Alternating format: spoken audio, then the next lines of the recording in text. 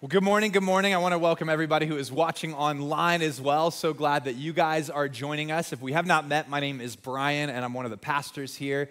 So thankful for everybody who is here with us today. I really do believe that God is going to do something special in this time. If you have your Bibles, please grab them and turn with me to Galatians chapter 5, starting in verse 1. Galatians 5:1.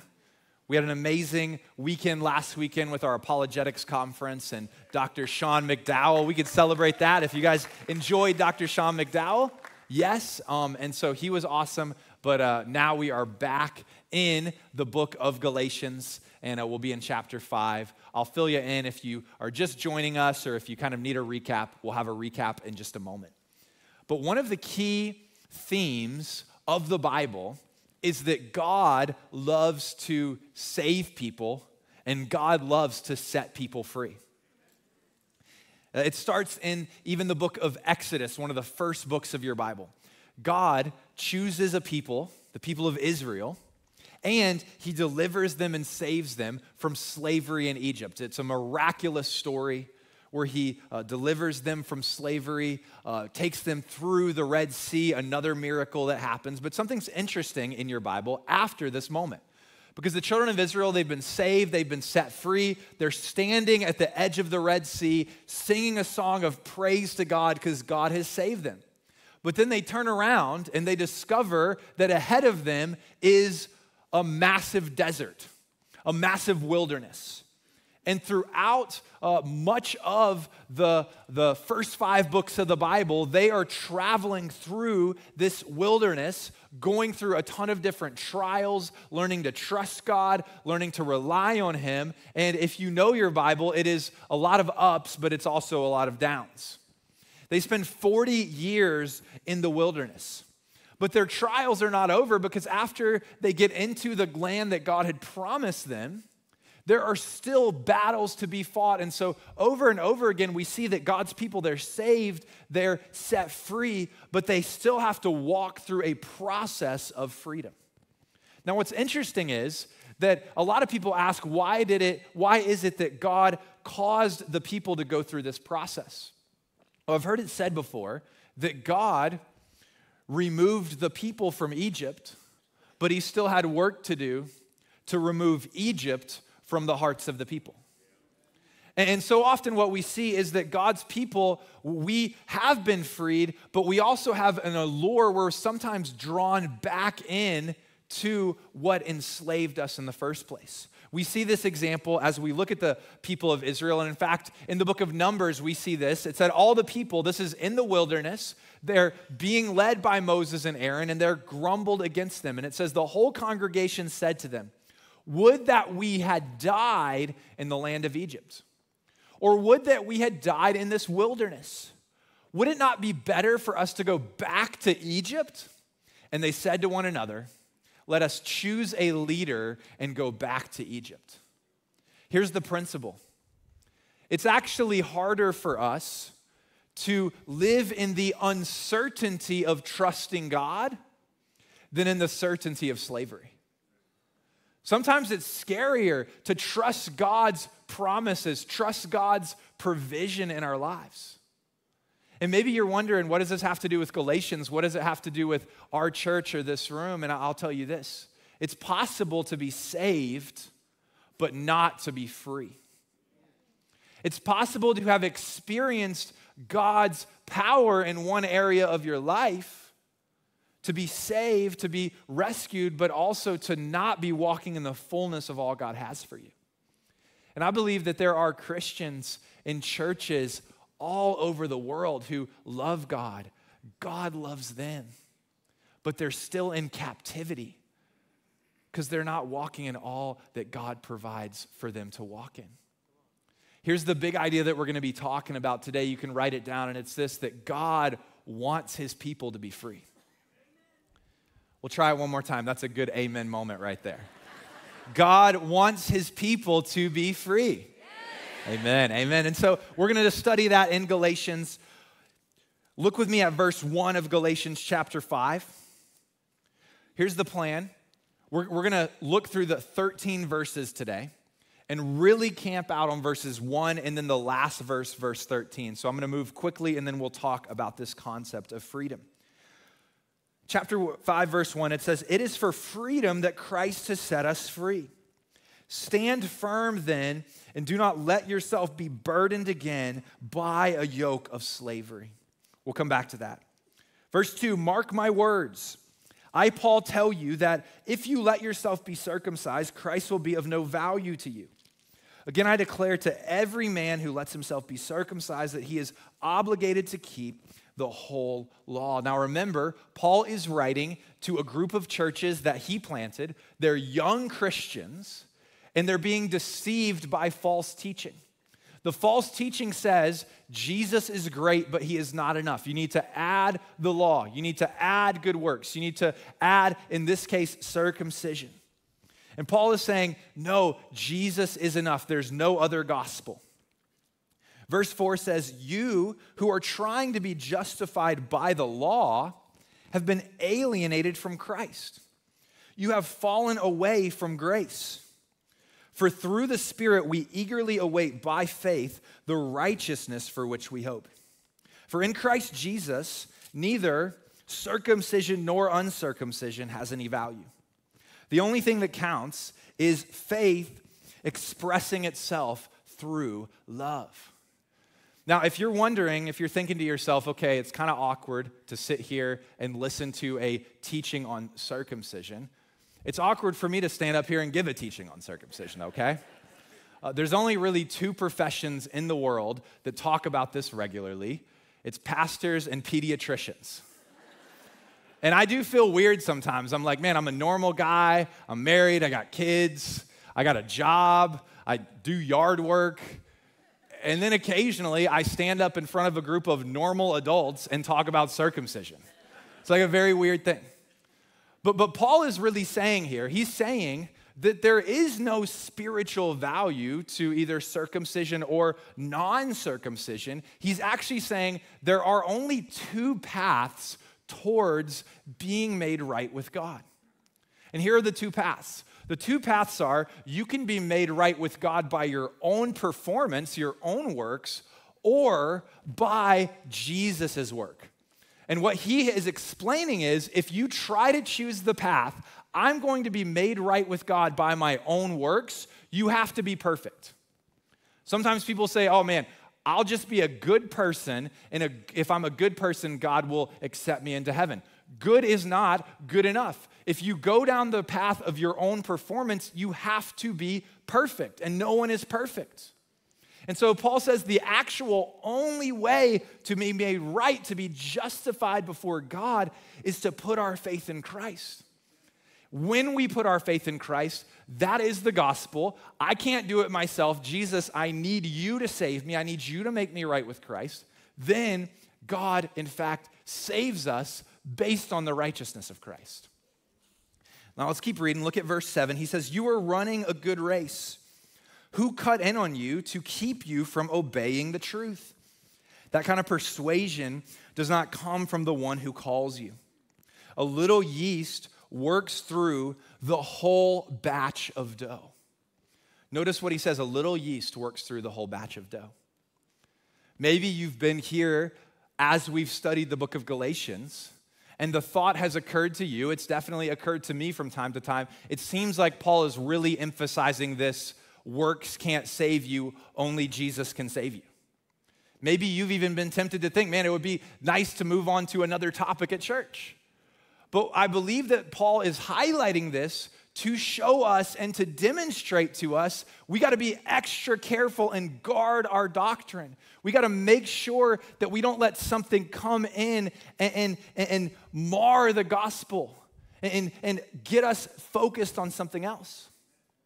I was in a bookstore, not our bookstore, I should clarify, at the church, but I was in a big bookstore recently, and this past week, and I was reading a book. It was a children's book on the meaning of Easter. And the reason I was reading it was because that's kind of my reading level. I'm just kidding about that. I was reading it because I was saying, man, is this something I could read to my boys and explain Easter to them?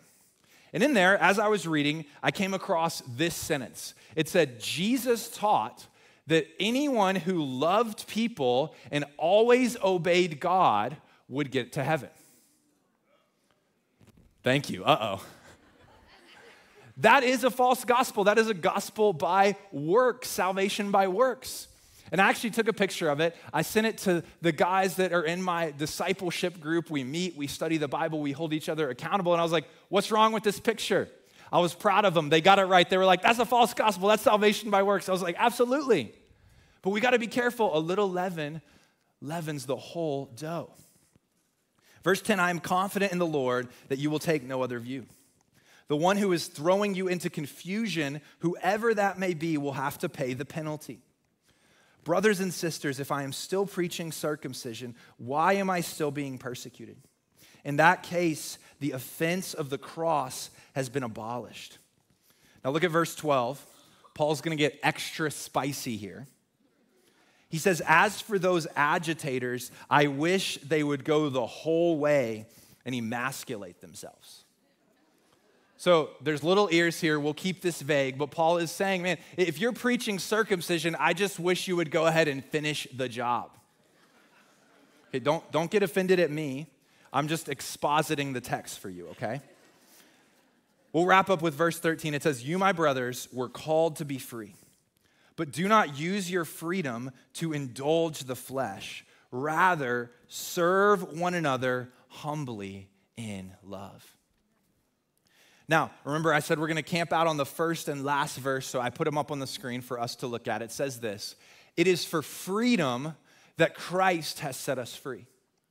Stand firm then, and do not let yourselves be burdened again by a yoke of slavery. And then verse 13, you, my brothers and sisters, were called to be free, but do not use your freedom to indulge the flesh. Rather, serve one another humbly in love. So we're going to talk today and gain an understanding of what the Bible actually says about freedom. Because remember, our big idea is this: God's heart is for you and for me to be free. God's heart is for freedom. Now, I have an outline for you. It's up on the screen if you want to see it. This is what we're going to talk about today. First, we're going to look at what does the Bible teach about freedom. We're going to discover what true freedom looks like. We're going to look at a couple of myths or lies that we believe about freedom. And finally, we're going to discover what sets us free. So first off, what does the Bible teach about freedom? As we look through the scripture, I want to give you three thoughts, three truths that the Bible teaches about freedom. And the first one is this. It's up on the screen, that sin is slavery. Sin is slavery. Now, I think it could be easy to be in our modern world and to look out and to say, you know what, like, I just am free because I can live my life the way I want to live it. I don't really have any rules or any regulations upon myself, and true freedom is actually me just getting to do whatever I want to do. I believe that is, in fact, a myth. The scripture teaches that sin is slavery. Jesus says this in John chapter 8, that very truly I tell you, everyone who sins is a slave to sin. You see, scripture teaches there's only two groups of people. One is those who are followers of Jesus. Not that they are any better than anyone else, but they have been saved and forgiven because they've put their faith in Christ.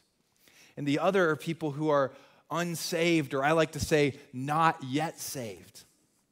And those people, the scripture says that you are a slave to sin. That's what Jesus just said. You're a slave to sin. Now, some of you in here, you may be thinking, okay, well, I always kind of grew up and I thought that religion was really kind of captivity. Religion has so many rules. Christianity has so many rules. This is kind of a place where there's not fun, and the fun is out there. And I can't understand. Maybe some of us did grow up in very rigid or legalistic homes. Maybe you grew up in an atmosphere where there was no compassion. But this verse gives us heaven's perspective on the human condition. God's perspective on the human condition. And God, when he looks at human beings who are not walking with him, he sees them chained, slaved to sin. Picture an old Western movie where there's a train driving towards a cliff and the bridge is out. Man, that as a human without Christ in your life, you're chained, you're slaved, you're chained to that train. Death is coming. Sin leads to death, and we can't escape. And I believe that if we look at our own lives, we can actually honestly say that's a true statement. I look at my life and I think about in my high school years and in college, I had a deep addiction to pornography and to sexual sin. And it started in middle school with a very innocent, or not, I won't say it's innocent, a very simple desire. And what started with a simple desire very quickly ended up in a place where I was trapped and I couldn't escape on my own. I couldn't stop. I couldn't get out. And I realized that I needed help. Now, praise God, God has freed me from that, and it's been 9+ years since I have experienced that, and God has truly set me free. But I need us to understand, and I believe there's many people in here who could say sin is slavery. Maybe you're here and God has set you free and you have a story of that and you could say, I remember what it was like when I was trapped. Or maybe you're here and right now you would say, Brian, if I was honest, I am trapped right now. And I started dabbling with something that I thought I could control, but I realized very quickly it was controlling me. There's an old preacher line that says, sin will take you farther than you want to go. It'll cost you more than you want to pay, and it will keep you longer than you want to stay. So the first truth is that sin is slavery. The second thing that we must realize is that as humans, we have to serve someone. The idea that we are just free to do whatever we want is in some ways actually a myth. Let me explain what I mean by that. So often I think that as human beings, God has actually wired us. God has wired us to worship. We can't help but worship. And worship is connected to serving. Whatever you worship, that's the thing that you are actually serving. You have to put yourself under something. This is how Paul put it in Romans chapter 6. He said, don't you know that when you offer yourselves to someone as obedient slaves, you are slaves to the one that you obey, whether you are slaves to sin, which leads to death, or obedience, which leads to righteousness. Paul says you have to serve someone. And this illustration that I'm about to use to kind of highlight this point, I didn't come up with it. A man named John Mark Comer wrote a book called Live No Lies, and he talked about it in here, but he talked about the idea of owning a motorcycle. And by the way, if you own a motorcycle, I'm going to pick on you for just a moment. But I will say first, if you ride a motorcycle, I think you're cooler than me, okay? Like, I think you're awesome. I think you're better than me. So we'll just put that right out there. But a lot of people, when they look at having a motorcycle, they think, like, having a motorcycle is the ultimate pinnacle of freedom. I can go where I want. I can do what I want. But once you have a motorcycle, you are in some sense trapped by that motorcycle. I woke up this morning, and it was cold when I rode into church, and so I just turned up my heater. If you have a motorcycle, you can't do that. You are trapped by the other cars in a way that I am not. I'm not worried as much about the way other drivers will drive if you are on a motorcycle. If you're on a motorcycle, you're very limited in your travel companions, right? I can take up to as many people as I can fit in my Scion. And you only have one travel companion. And by the way, you better like the travel companion, because they're going to get real cozy with you. And that's not to pick on motorcycles. That's just to say that when you make a choice, you're trapped by that choice. So often people will say, man, if I could just get a high-powered, high-paying job, make more money, then I'll be free. But all of a sudden you discover when you're in that high-powered job, you have a lot of responsibility. You have a lot of people that are asking and demanding things of you, and all of a sudden you're trapped by that. People will even say, man, if I was famous, if I could just get famous, that would bring me great freedom. But once you get famous, you got to keep producing things that make you famous. And we haven't even gotten into moral things yet. How about the desires we have when we think to ourselves, man, if I could just pursue my desires, pursue what makes me feel good, that will make me free. When we do that, though, what we discover is that so often the things that make us feel good in the moment aren't the things that bring us true joy. So what happens when you have a battle between those two? We have to serve someone. And then the third thing that we must realize about biblical freedom is that Jesus brings true freedom. Jesus brings true freedom. It's kind of a paradox. It's a contradiction if you think about it, because Jesus makes very high demands. He says, if you follow me, you have to die to yourself. You have to lay down your life. You have to consider me Lord, and you are my servant. But he says, when you do these things, that actually is what brings you freedom. John 8:36 says this, that he whom the Son sets free is free indeed. If the Son sets you free, you're free indeed. When you choose to follow Jesus, making him your Lord, when you choose to lay down what you want, the Bible says that's actually true freedom. So the question is this: what does true freedom look like in your life and in my life? Well, I wrote down a few things that I think you and me could walk out of here and walk into freedom if we step into these things. God, I believe, wants to do some things in your life, and here are a few of those things. First off, I believe God wants to set us free from the law, free from the law. Now, if you lived in Galatia in the time that Paul was writing, this was the thing that you needed the most, because the false teaching at that time was you need to be under the law. I don't know of too many Christians who live in 2023 in America that are like really trapped by the Mosaic law. But it's helpful to remember that salvation happens by our faith, not by our works. So in other words, you put your faith in Christ, God saves you, he forgives you, and he adopts you. So your performance doesn't have anything to do with how God loves you. It's your faith in Christ, and it's what Christ has done. So we could be free from the law. But I think there's a lot more that we need to be free from. Number two, I think we need to be free from addiction. There are so many different things that our culture is addicted to, and I'm not naive enough to think that there aren't some addictions that are in this room as well. Obviously, I've shared about my struggles, but maybe there are some people in here that are addicted to things that we would even say are kind of minor. Man, maybe we're addicted to our screens or social media or something that's on a video game or something that we see on our phones. Maybe we're addicted to a substance, drugs, or alcohol. Many are addicted to gambling.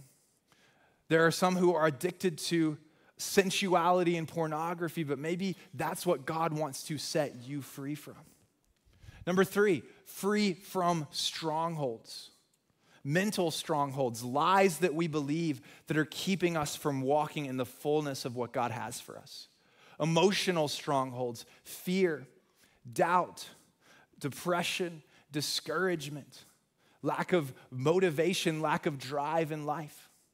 What about spiritual strongholds? We can open up ourselves to the enemy having a foothold in our lives, and we can have spiritual strongholds that God wants to set us free from. Next, free in our relationships. We want to be people who are free as we interact with each other. Some of us in here, we have bitterness and unforgiveness that is holding us back. And maybe we think that the bitterness and the unforgiveness, it's a way that we can hurt the other person, but we don't realize that the bitterness, the unforgiveness is actually a poison that is hurting us. What about people pleasing? There are people who are so worried about the opinions of others. And right now, in every interaction, you're ranking how things are going, and your mind is going a million miles an hour in every conversation because you're so worried what everyone thinks about you. I believe that God wants to set you free from that. And then last one is this: free from greed. The Bible says, keep your life free of the love of money.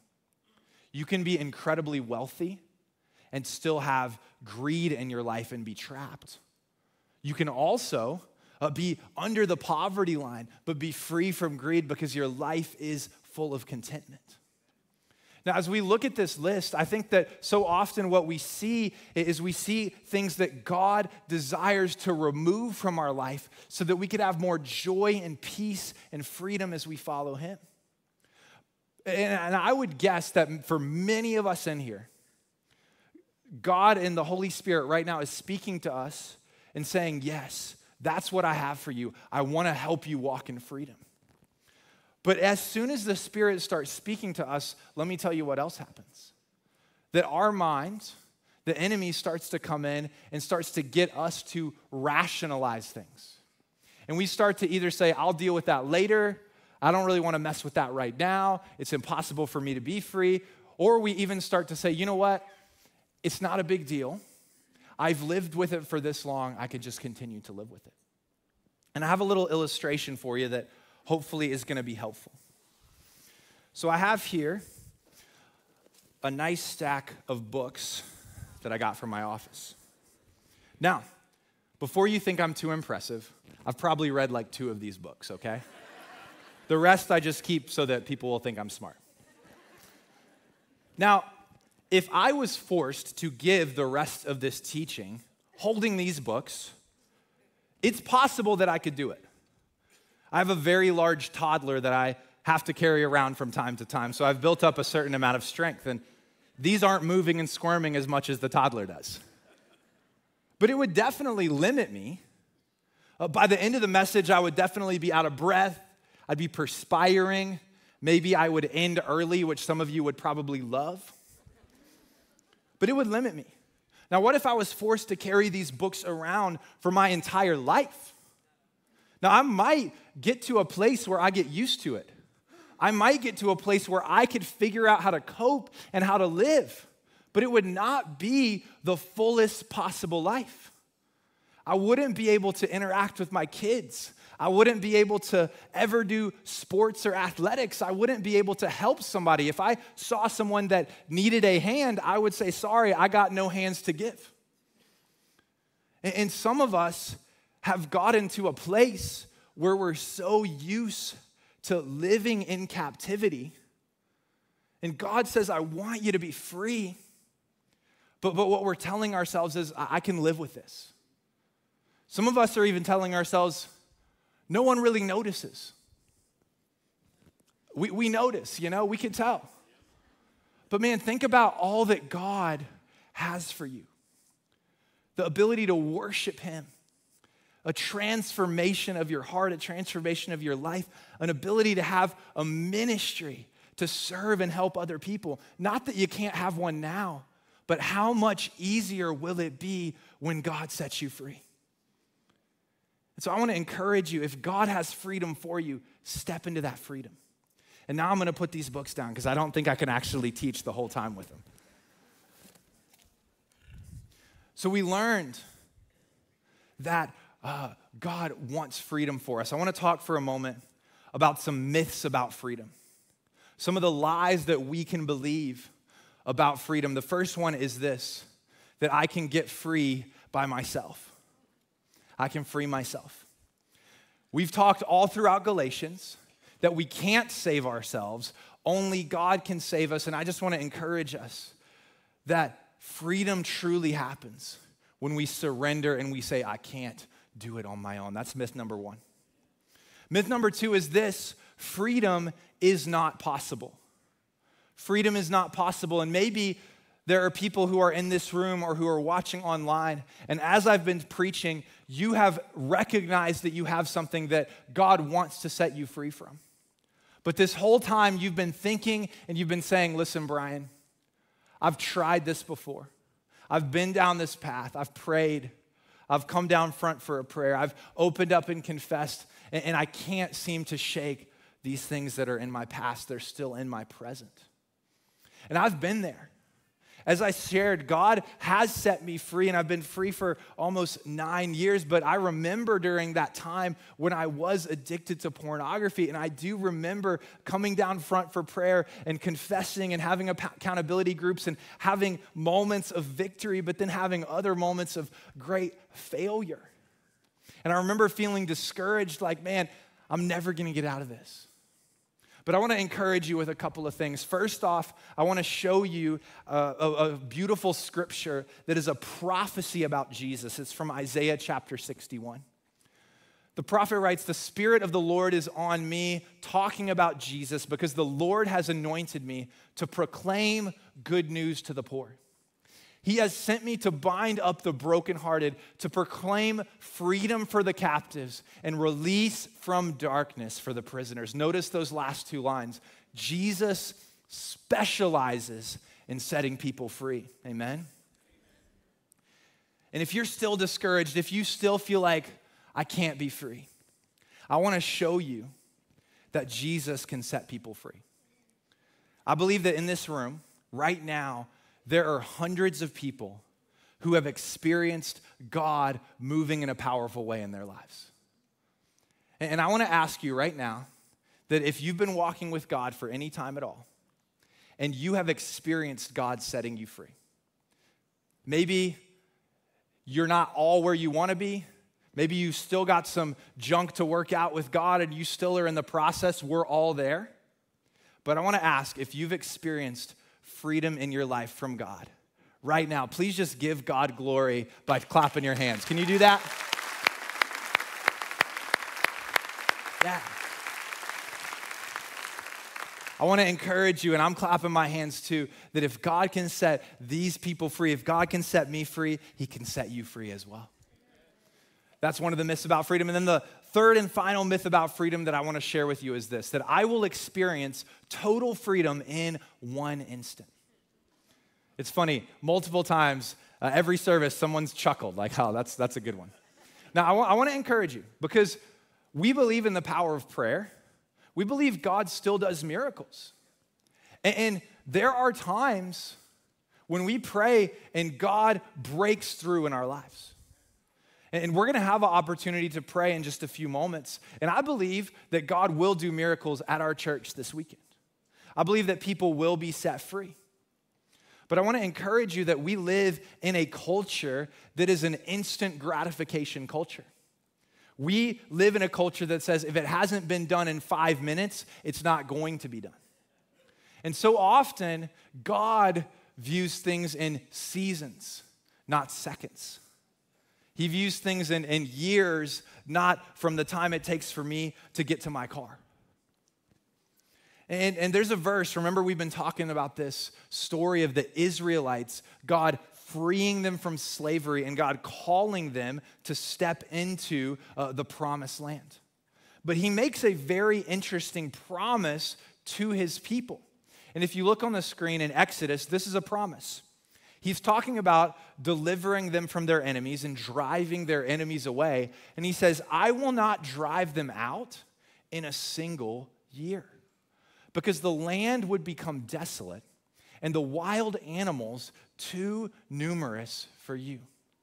He says, little by little, I will drive them out before you until you have increased enough to take possession of the land. Now, let this be an encouragement to you. God does break through in powerful moments in our lives, but God also works little by little. If you're here today and you're discouraged because you feel like you're not as far on your Christian walk as you want to be, God is working little by little. If you come up for prayer in just a moment and you leave here and you still feel burdened and you don't feel 100% free, God is working in the process little by little. Be encouraged. Have faith. God can move in a powerful way, but sometimes he moves through the process. I was thinking about it like this. My dad and I, one of the things that growing up we loved to do was watch World War II movies. And one of our favorites to watch was a classic movie, The Great Escape. I'm sure many of us have seen The Great Escape. If you haven't, no worries. I'm going to spoil it for you. But in honesty, the title is the spoiler. It's about a great escape, okay? And so what happens is, it's a group of American and British prisoners of war. They've been captured by the Nazis, and they've been held in a prison camp. And they go on a great escape. They dig a tunnel underground. They dig it out underneath the fence, and they dig it up. And so instead of going over the fence, they go under the fence, underground, and they get to freedom. Now, this is a very, I'm really rushing through the plot here, but there is a moment where many of them go through the tunnel, they get up, and they're on the other side of the fence. They are at that moment free. But how many know they can't just stand there and say, I'm free, right? God has much more for them, okay? They have to get from that moment 5 feet from the fence towards true freedom. And so they have to go through the woods, and Steve McQueen has to ride on a motorcycle, and they have to steal bikes, and they have to climb the Alps. There's all of these things that they have to do to actually get freedom. It's the same thing for us. When God saves us, the moment God saves us, we are free. Because Christ's power has defeated hell. Christ's power has defeated death. Christ's power has defeated sin. But we have to take that freedom and with God walk towards more freedom. So how do we do that? What brings true freedom? Well, I want to show a scripture to you on the screen. We've already talked about it for a moment, but I want to bring it up one more time. Jesus is talking, and notice he says this. He says, if you hold to my teaching, you are really my disciples. Then you will know the truth, and the truth will set you free. And then in John 8:36, we've already talked about it. If the Son sets you free, you will be free indeed.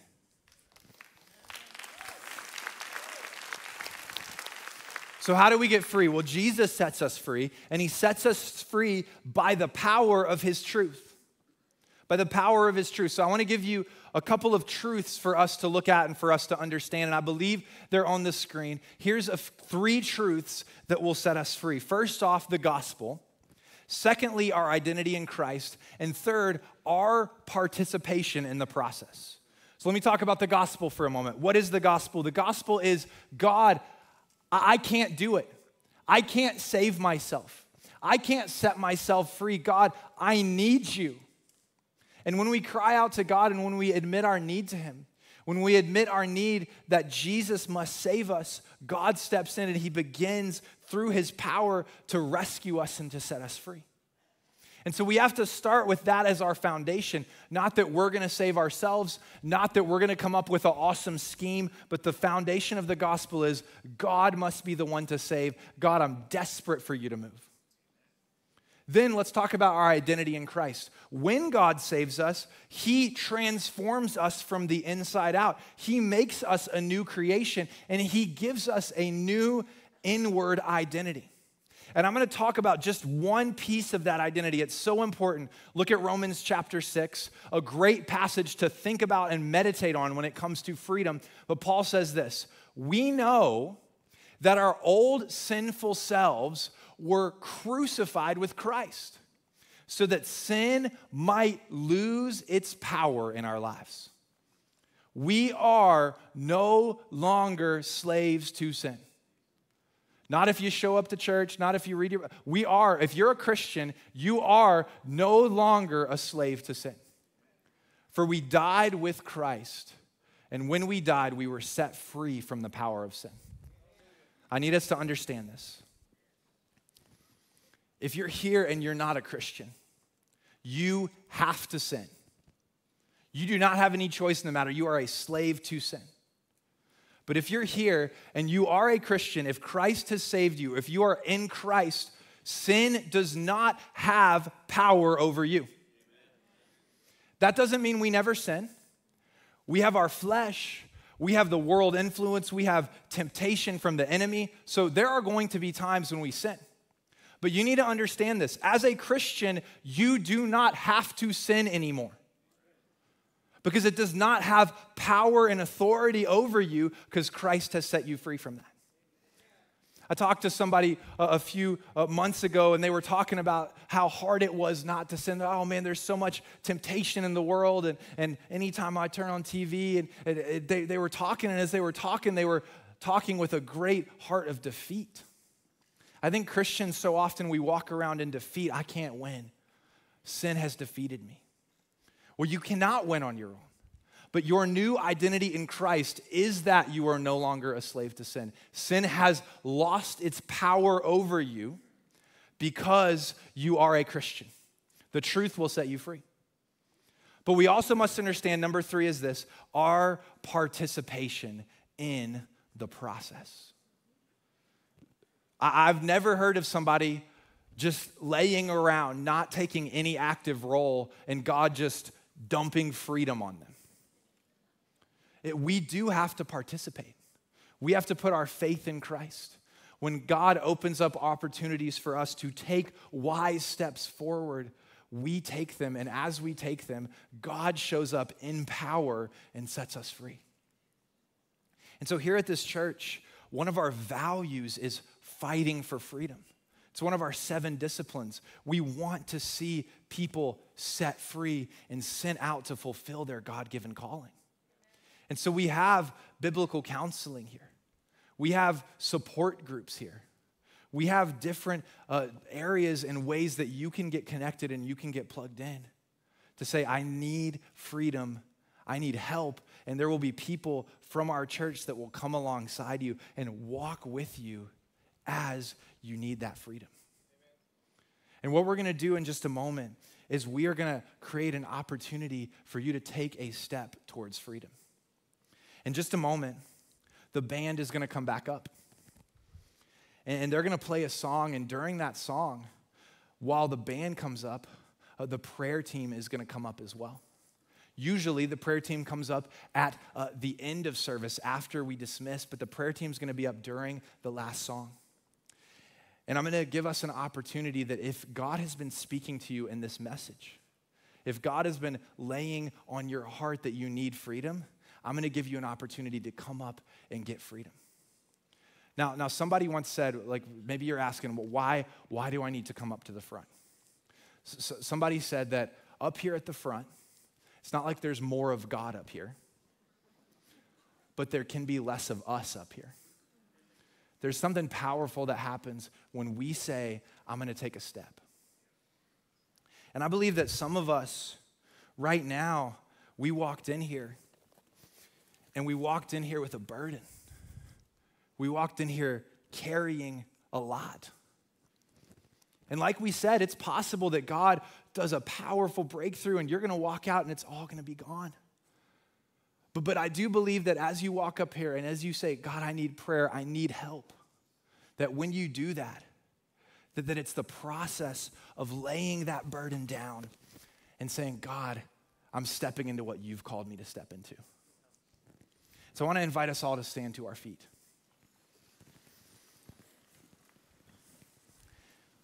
I'm going to pray, and then I'll share what we're going to do. God, we thank you for this moment. God, we're inviting you in to do what only you can do. We ask that you would move in power. We love you. In Jesus' name we pray. Amen. Now at this time, I would like to invite our prayer team to come on down. You guys can walk down and make your way down at this time. Now, there's going to be a couple groups of people here. First off, there are maybe some people here that you need to become a Christian. The first step towards freedom is experiencing salvation. And so if you need to become a Christian, come down here. But listen, it is not limited to people who don't need to become a Christian. God doesn't just want us to be saved. He wants us to experience true freedom. And maybe you're here and you're thinking, man, like I need freedom from something that I don't even think is that big of a deal or the world doesn't think is a big deal. But if God's putting it on your heart, come down. And maybe you have a heavy burden and you need freedom from something that you think is impossible. You come on down as well. People are already walking down. You can make your way down. And the band's going to lead. The band's going to sing. For those of you guys who aren't walking down, let's sing, let's worship together, and let's praise God as God is moving. The band's going to lead us. So make me a vessel, make me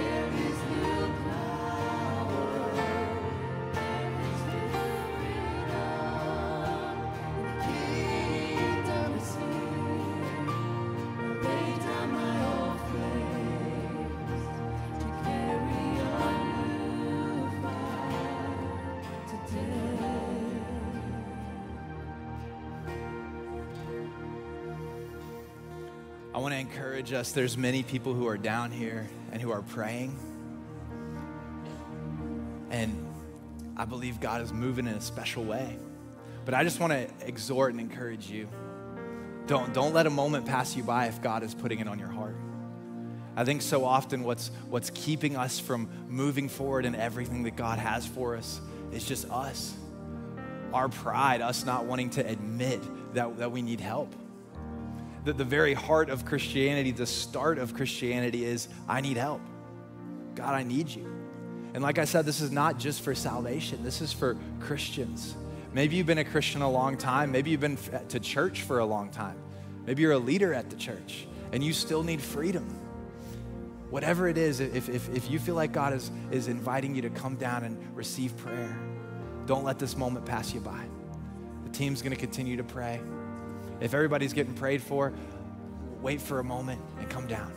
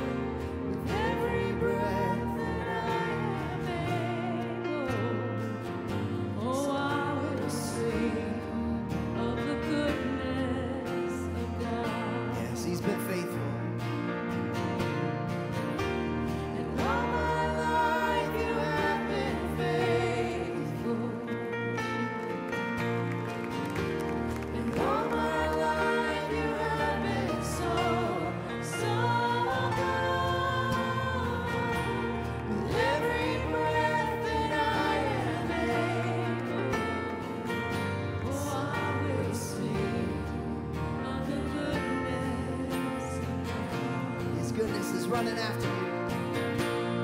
'Cause your goodness is running after, it's running after me. Your goodness is running after, it's running after me.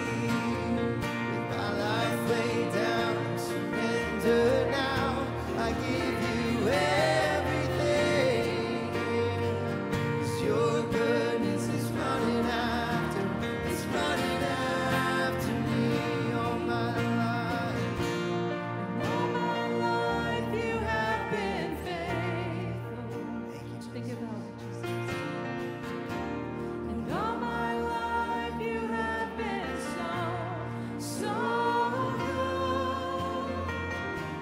With every breath that I am able, oh, I will sing of the goodness of God. Sing that again. All my life you've been faithful. All my life you have been faithful. Thank you, Jesus. All my life you have been so, so good. With every breath that I am able, oh, I will sing of the goodness of God. Yes, I will sing. Yes, I will sing of the goodness of God. I will sing of the goodness of God.